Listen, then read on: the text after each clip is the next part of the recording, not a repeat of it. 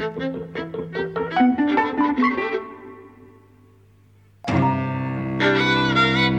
and welcome to Eavesdropping at the Movies. I'm Mike. And I'm Jose. And we are doing another unfilmed Jean-Pierre Melville.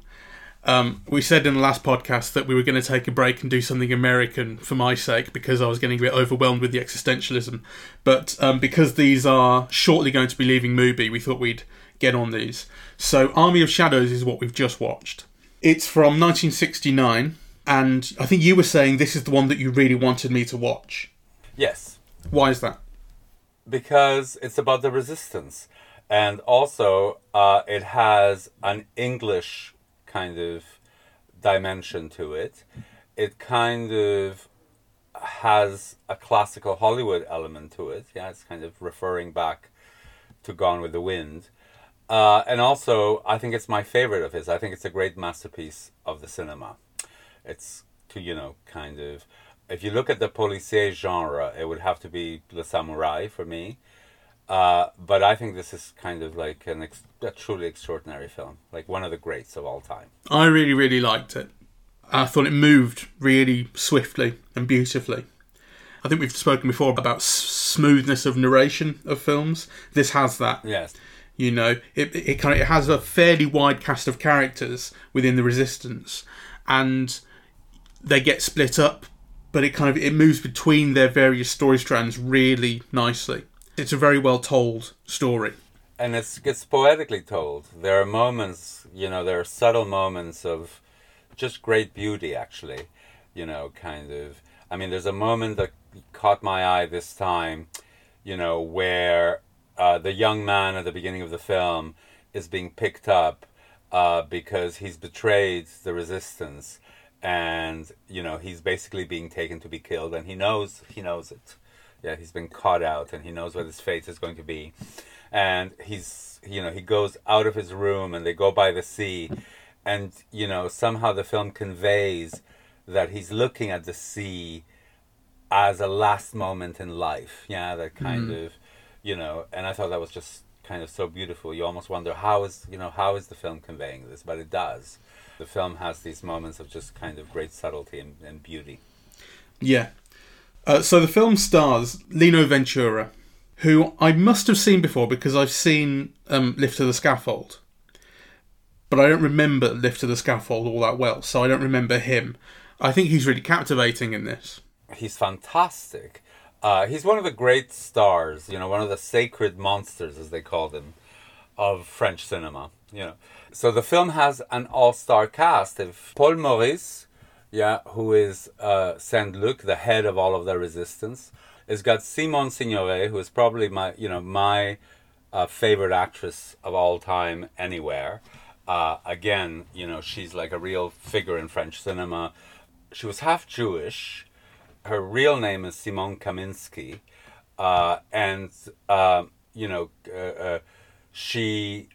She was herself involved in minor ways in the resistance in the early 1940s.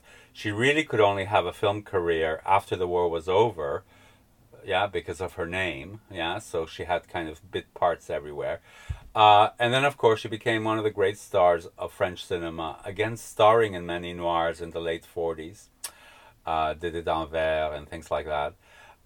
And then, of course, she won the Oscar for Room at the Top, a British film. And she was married to Yves Montand, and together they were really kind of a symbol of the left in France, again, her appearance here, carries a whole series of connotations if you know about them. Yeah. Yves Montand was in Z, right? That yes. Was it French Z? Costa Gavras. But based on Greek politics. Yeah, it's a Costa Gavras film. Yeah. Because the ending of this rather reminded me of Z, and this will be, I suppose, a spoiler for the end of both films, but they are from the 1960s. So come on, it's a very dour ending in this, with really no sense of victory of any description. Although in this that the war is ultimately going to end and things will kind of improve in France, everyone in this really ends up dying. Yes. So you have the four remaining male members of the resistance tracking Mathilde down, fearing that she's been forced to give up their identities. So they kill her in the street, and then you get this text on screen, which is really what reminded me of Zed, which says, okay, so this guy took a cyanide pill, this guy was tortured by the Nazis, and it says about Lino Ventura's character, Gerbier, who is the kind of the main character, I suppose, of the ensemble. This time he chose not to run. The running, I think, refers to this sadistic torture that he undergoes in captivity by the Nazis, where a Nazi officer sets up a firing squad with a machine gun at one end of a giant hall and says, if you can reach the end, you'll live till tomorrow. And he doesn't run, and then he does. And the thing says this time he chose not to run at all. So basically everybody dies, and it's very, very dour. And there's a similar dour ending in Zed, although I'm not going to kind of rehash it, but it reminded me of it, a kind of basically a subjugation or I can't think what the word is, to the kind of evil powers. There's no victory here, right? Well, the victory is in the resistance itself. Yeah. You know, and actually, I don't know if it's just me going through a mood or, you know, but I keep reading everything in the light of this pandemic, right? Yeah. You know, I think the film is so marvelous basically because it's all about moral courage, right? It's all about taking responsibility for actions and having the courage to follow on your beliefs, right? The film is all about that, you know, and it's also about the stresses between solidarity and duty, you know, and the good of all versus kind of, you know, one's own individual feelings and actions. It's all about the cause and the collectivity, right? So, you know, at the very beginning of the film, what happens is the Lino Ventura character, Gerbier, is arrested. Yeah, he's taken to a camp. You know, there's a plan for escape, and he gets betrayed. Yeah, now, I didn't quite understand if he was betrayed by the young man, by the communist, or if one of the other cellmates squealed on them. Yeah, that's kind of, I think, left a bit up in the air. Except the young communist is no longer in that cell. Yeah, he's taken to Gestapo headquarters and, you know, has the courage to make a run for it. Yeah, and he's lucky enough to escape.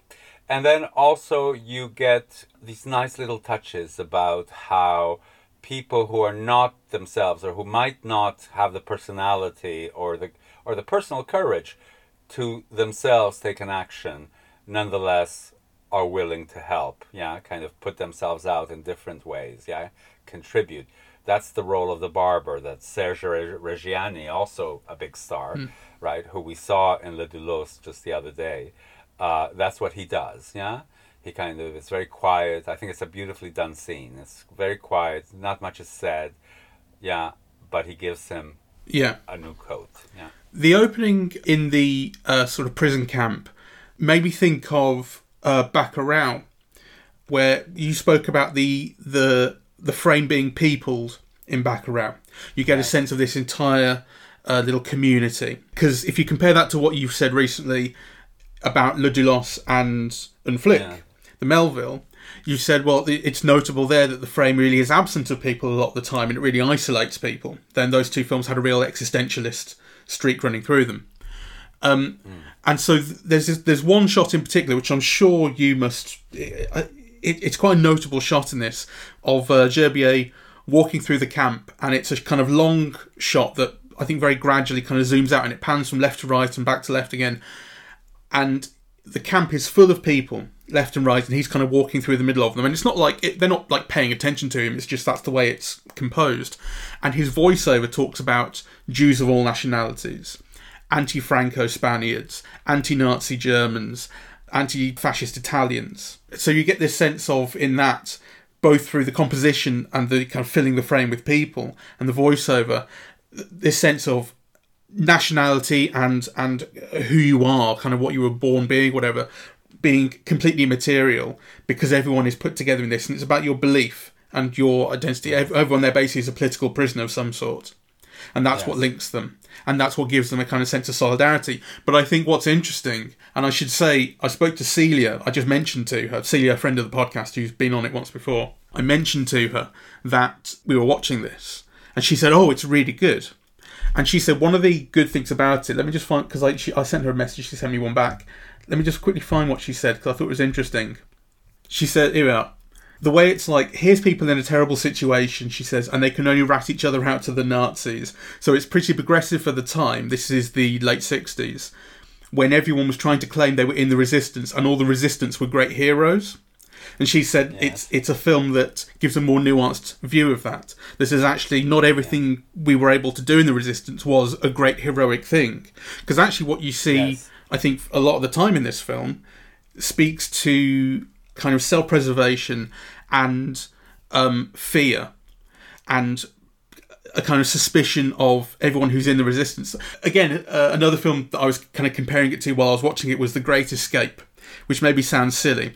But the thing about The Great Escape is there's a real kind of nobility in the tying up Jerry's resources and trying to be a thorn in his side while the war's going on, you know. And that's definitely what the resistance is doing, trying to tie up German resources and make them spend time, waste time, chasing them around. But they're always kind of on the back foot, the resistance. Like, they're always trying to get one of their members out of captivity, out of prison, trying to escape. There's no sense of trying to build up. There's no sense of like, okay, we've got some time now. We can put together a big romantic plan. There's nothing really romantic about the way they behave in this. Everything is on the back foot. Yes, I mean, and I think in a way that speaks to the contrast of the two films. I mean, this is a vastly superior film. And partly because, it doesn't show that easy heroism. It actually kind of, complicates things. It shows people being, complex. So I think, the Mathilde character is wonderful. She's somebody who's very courageous, very organized, kind of a real heroine, right? But in the end, she's got to be killed, right? And she does it out of, a complete human frailty. She's got a picture of her daughter in her wallet that she's been advised to remove, but she somehow couldn't bring herself to. And actually, that is her Achilles heel. So, this focuses on ordinary people doing extraordinary things and actually all coming together from very different walks of life, all having to live separately. So actually, there's a continuity, I think, in Melville's work, because you also get that sense of existentialism, of taking responsibility for your life, of being essentially lonely and alone. But in this film, the cells dictate that, because actually, if you know too much, then if you're caught, you can reveal too much. So the thing is actually, on a need-to-know basis, and to kind of keep apart from people as much as possible, which kind of, reinforces some of Melville's themes. And nonetheless, you get a sense of, individual action correlating to kind of collective responsibility. Yeah. So do you think Celia has a point where she talks about the film kind of showing a more honest and sort of unvarnished view of the resistance than people in the 60s, the French in the 60s, were trying to paint of themselves? Yes. Or do you think she's being contrary? No, I think she's right. Because, I think a lot of the resistance movies are like The Great Escape. They're all rah, we were heroes, right? Yeah. Whereas in fact, actually, you see here how, a lot of the people were taking great risks, yes, but sometimes they ratted out on others. Sometimes they didn't have the courage to act, sometimes they didn't act on principle. Sometimes they judged other people. I mean, I think the relationship between the two brothers here is so lovely, right? Because they're both working for the resistance. Neither one knows that the other is, or certainly the younger brother doesn't know about the older brother, right? And yet, until that moment where he takes him on the boat, right? And then kind of, he says, this is where the base meets the head of the pyramid, right? And actually, they're brothers, right? So that's very resonant about kind of the resistance as a whole. I kind of... Could I just point out, though, that although I quite agree with what you're saying about The Great Escape, everyone British in that died. apart from one guy who had to be saved by an American. So, you know, wasn't so great for the British in that. The Americans had a good time. Yeah, but the thing about, you know, I mean, this might be, you know, a time to make distinctions. I mean, I saw The Great Escape, in fact, just the other day because it's playing on Netflix. Oh, right. You know, and it's great fun, right? And the film has been great fun for, you know, 40 or 50 years. It's a classic of its kind.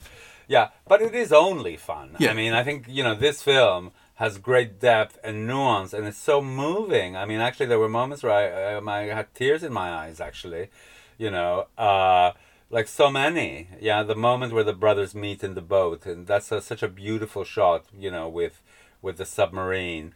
The moment where the same character, the Jean-Pierre Cassel character, who nobody knows why he's left the resistance, actually has gotten himself arrested to warn the person they're trying to rescue. And in fact, it's all too late. And the German officer tells him, if you don't tell us your real name, you know, nobody will know you're dead, right? So actually he's sacrificing himself with the knowledge that nobody will know what he's done. I mean, it's truly altruistic. Yeah, nobody will know that, you know, he's done this great thing, you know, because the great thing would not be possible to do if he told anyone. So kind of there are moments like that I think really kind of moved me. And also, I think like all great films, it makes you think about yourself, right? Like kind of, you know, you think, well, I mean, here we are in a pandemic. I'm living it quite luxuriously, you know, and I'm whinging and moaning and blah. And I can't think and I can't concentrate and this and that, you know, and here are people in much kind of worse circumstances actually acting for others, you know. Yeah. So I kind of, yeah. One of the things that I think I like most about the film was that, and certainly in comparison to the other two Melvilles that we've already watched, is that it really doesn't feel like a genre film. Which is not to say a word against genre films, because I like those, and I like, you know, particularly noirs, which we've watched. You know, I particularly like the way that they always end up with everybody dying or having no escape, and so on and so forth. But what I like in this is that there's really no predicting really what's going to happen next, and it's not in a sense of deliberately keeping you on your toes, but it's just, it feels incredibly organic and really true to life, that life is complex, right? And you can't really predict what's going to happen next. So maybe someone will turn out to be the head of the resistance, maybe someone will get captured and plans have to change. Everything is kind of subject to change and in play in this, every plot point, you know. So even though ultimately it does end with this thing that kind of, it feels like quite a neat ending in a sense, in a plot sense, that everybody dies and you get this summation of how everybody died. Still, kind of how we got there feels extremely true to life, and I think actually that's a real achievement. I haven't really occurred to me until just now, but I think that's a really, really good thing about the film. It's a great film. I love everything about it. I love the way that things are framed. Again, you can see this thing in Melville where, you know, he's using a wide frame, but kind of the frame is broken up kind of into sections. I love the way that he uses the zoom. Yeah, this is a film very much of its time, and he's constantly using the zoom, you know, but as a way of drawing your attention often through crowds. It looks really beautiful, yeah, kind of. Yes, it does. You know, the film is mostly dull, foggy, grey, green, yeah, until the moments in London where they go see Gone with the Wind, and then you have like these brightly coloured kind of, you know, reds. There's a wonderful moment where, again in London, where he's in a nightclub and everybody's dancing and a bomb goes off and, you know, dust begins to come from the ceiling and nobody stops dancing, right? You know, which I think is kind of, you know, it's so lovely. And, you know, in relation to the name of the film, you know, it's an army of shadows because everything is underground, everything is on the, you know, everything is like a shadow, nobody can be seen, you know, everyone is kind of doing their bits, like, you know, where they can't be seen, you know, but on the other hand, there is an army of them, right, kind of, you know, but it's like a cadre, right, like, so, you know, there's small groups of people that know each other and kind of, you know, that don't know about anybody else, which is why, you know, two sets of brothers, or a set of brothers, doesn't know that the other one is equally involved in the resistance. You also get a sense, you know, for for the way of life, for the coming together of people. So on the one hand, you have the young communist. On the other hand, you know, you have the aristocrat who's really a royalist, yeah, but who makes his estate, yeah, available to the resistance. And of course, he gets shot as well. So I think kind of, you know, this thing about both the conditions in which people lived in, the actions that they made, the risk involved in every action, and then the human frailty in undertaking it, you know, i.e., you know, the kind of people are human. They're not all going to act the same way. They're not all heroes, right? I thought, you know, you get a kind of a panoramic view of, you know, kind of different people coming together, right? And some are legionnaires, you know, but some are just like housewives, or, yeah, like kind of, or a barber, or, yeah, kind of people who take a moral stance in very difficult circumstances when their actions could, yeah, cause them death, actually. Do you think the film does a good enough job of putting across what they're fighting against? Because to me, it feels sort of taken as read that they're fighting against the Nazis and the Nazis are obviously bad. Do you see what I mean? Well, yes. But remember, the film is 1969. Paris was liberated in 1944. Right? So for, you know, anybody over 30, it would have been living memory. Yeah. Right? You know, so kind of not a lot of explanation is needed for that. No, sure, but I suppose what I mean is that within the kind of setup and the world and the logic of the film, I think this goes back to what I was saying about it feeling like there's no great victory in any of this, and I appreciate that there may be kind of the point, that all they can do is resist. I mean, that's in the name, right? But is the film? Do you feel the film is ultimately saying? It can't possibly be saying that, like, this was failed or there was no point to this or anything or that kind of thing. But I'm trying to think how to phrase it, because obviously Melville was in the resistance himself, right? So he's drawing on his own experiences. To me, I think there's no question about it. There's no question that what they're doing is good and necessary and important. I mean, it's never even occurred to me, you know, to think otherwise. No, it's not. It's certainly not to say that what they're doing is bad, obviously, but that it might be futile. You know, like they don't cause any defeat against the Nazis, anything like that. You know. Well, I think what you're right in that the accent is on. So you never see them do any action, right? Yeah, so, you know, they never blow up like Gestapo headquarters or anything, right? It's all about moving along, getting by, trying to keep the organization together. You know, the accent is on the organization itself rather than what they do. Yeah, but actually everything that you see is a result of the great peril that people have put themselves in. Right, so I mean, it begins with an arrest, and you know, and then you have escape, right, and then you have being on the run, you know, and then you have, like, you know, the execution of a person, but so kind of it's all the focus is all on that, right? But actually, for me, it really highlights the courage that people had, and actually, you know, the difficult decisions that they were forced to take.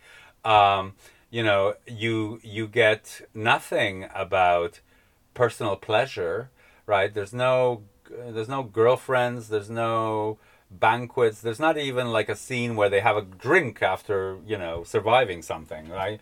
Yeah, it is, you know, the accent is all about kind of, you know, making sure that the resistance keeps going. And actually, the fact is that almost everybody that you see dies, yeah? So it takes on an incredible toll on these people, yeah, who are ordinary people. And I think, you know, that's kind of, you know, what's important, really, yeah? Yeah.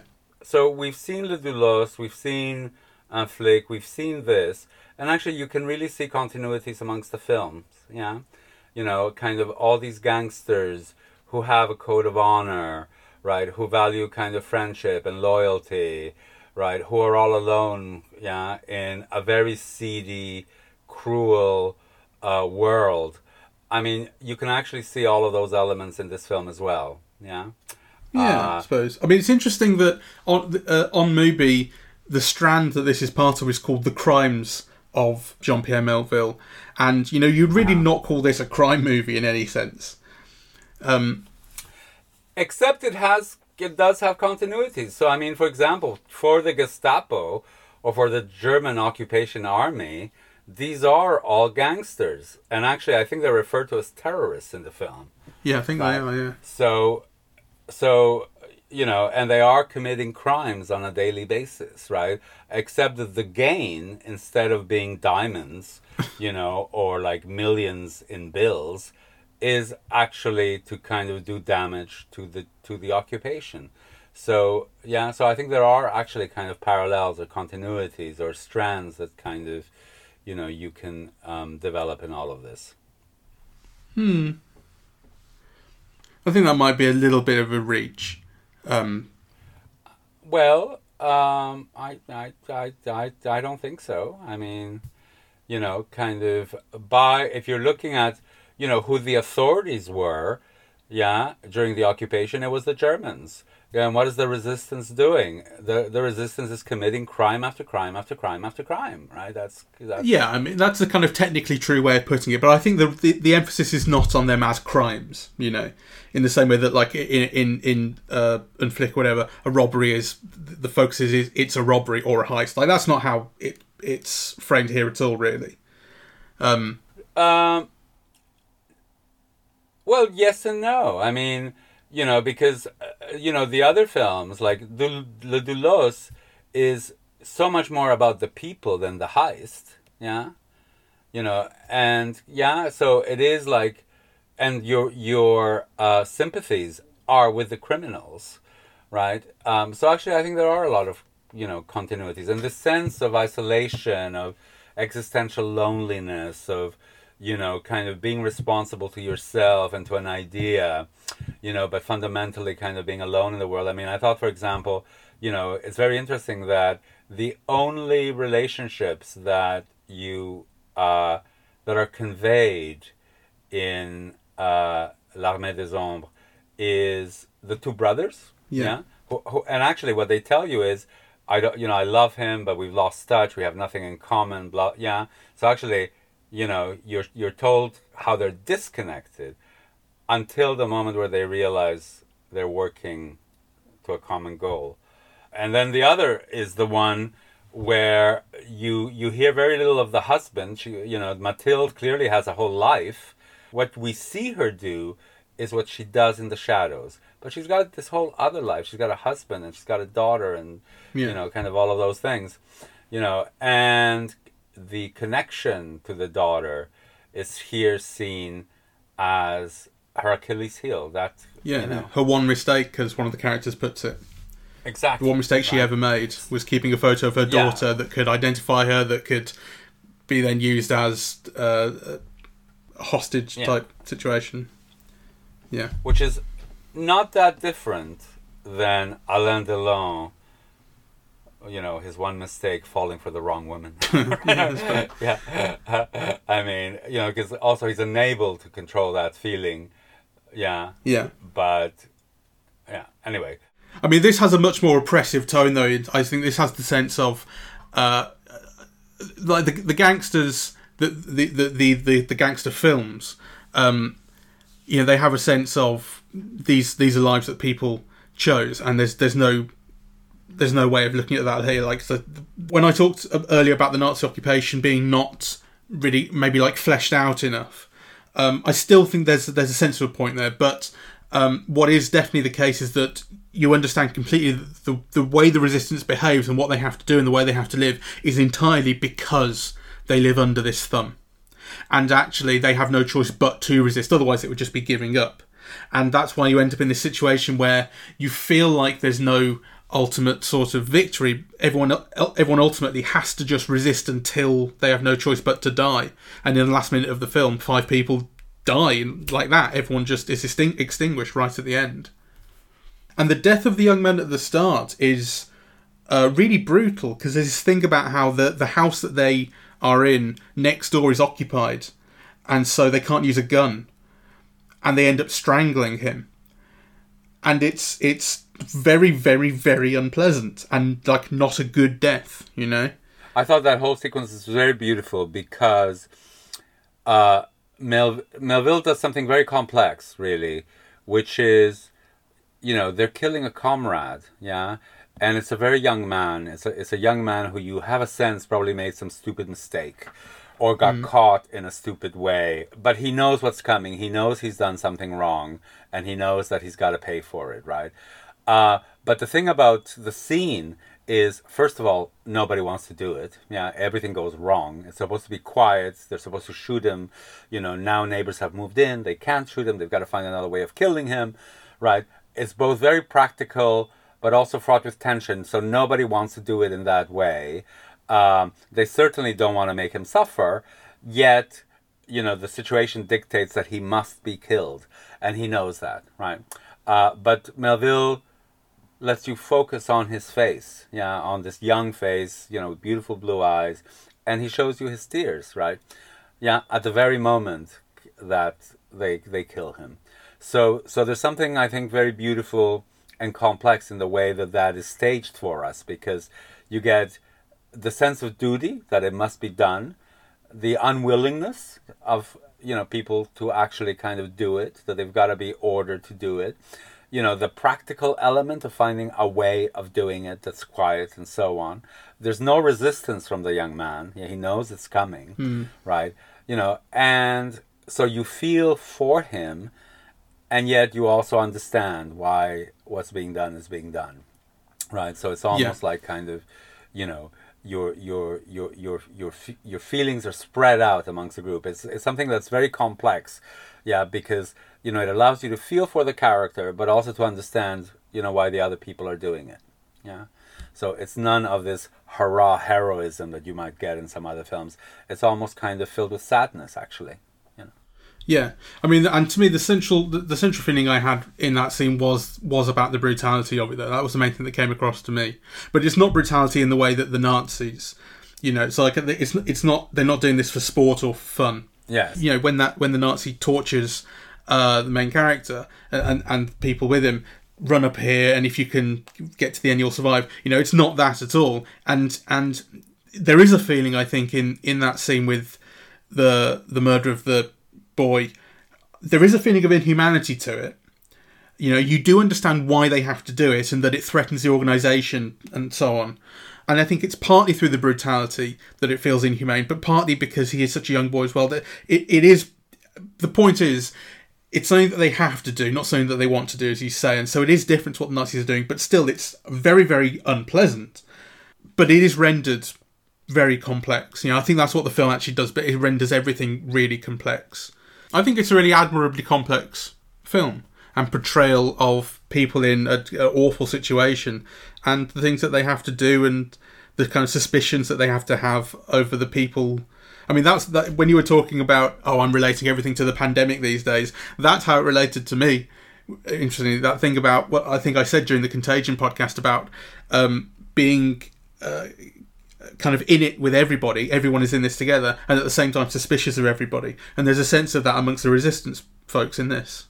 And that's another reason that, again, relationships are dangerous. Yes. I mean, so I think when you think about commonalities between this and the other two films that we've seen, Le Doulos and Flick, that probably is a commonality. I think you would certainly say that, you know, I mean, I think for me the commonality between these three films is not so much in the style, because I think they occupy really different styles, but it is about how the characters relate to each other. And, you know, what we've been pointing out or picking up on in the previous films about isolation and alienation, that I think actually that's how it comes through in here. Yes. You know, you're working with these people and you survive by working with them. Yes. But you still have to have this distance. Yeah, because it's dangerous. But also the courage to act. Yeah, so actually another commonality with the gangsters and so on. I mean, they might be doing it for money, right? But they've got to have the courage to act, yeah, to kind of, run or shoot or, yeah, take their life in their hands, yeah, to do an action. And you see that in this film over and over again as well. Yeah. So it's, I think, one of the great masterpieces of the cinema. I think Jean-Pierre Melville is one of the great directors in the history of cinema. It's widely available, so I highly recommend it. And we will be also looking at The Red Circle, Le Cercle Rouge, which is the last of the films of Melville's that are currently available on Movie as our next podcast. Yes, you're very worried about me going, oh, well, I'm just going to pack it all in. I don't want to see another Melville, but I'm very happy to see all the rest of them. It's just because I had a bit of a funny turn with Le Doulos where I just wasn't really into it and thought, this is too much existentialism for 1 week. Yeah. But this is a really properly good film. I think it's complex and it moves so smoothly and it looks so beautiful. It's shot so well and nothing is rendered simple in it other than, I suppose, the fact that the Nazis are bad and you should fight them, which I think is... I mean, it's obvious, but it is a bit simple in this. Yeah. But that's not really the focus. This is a truly great film, so do see it if you can. Thank you very much for listening. We are eavesdropping at the movies, and we are on Apple Podcasts, Spotify, SoundCloud, and YouTube. On social media, we're on Facebook and Twitter, and the website is eavesdroppingatthemovies.com. Vive la résistance. Goodbye. All right, goodbye.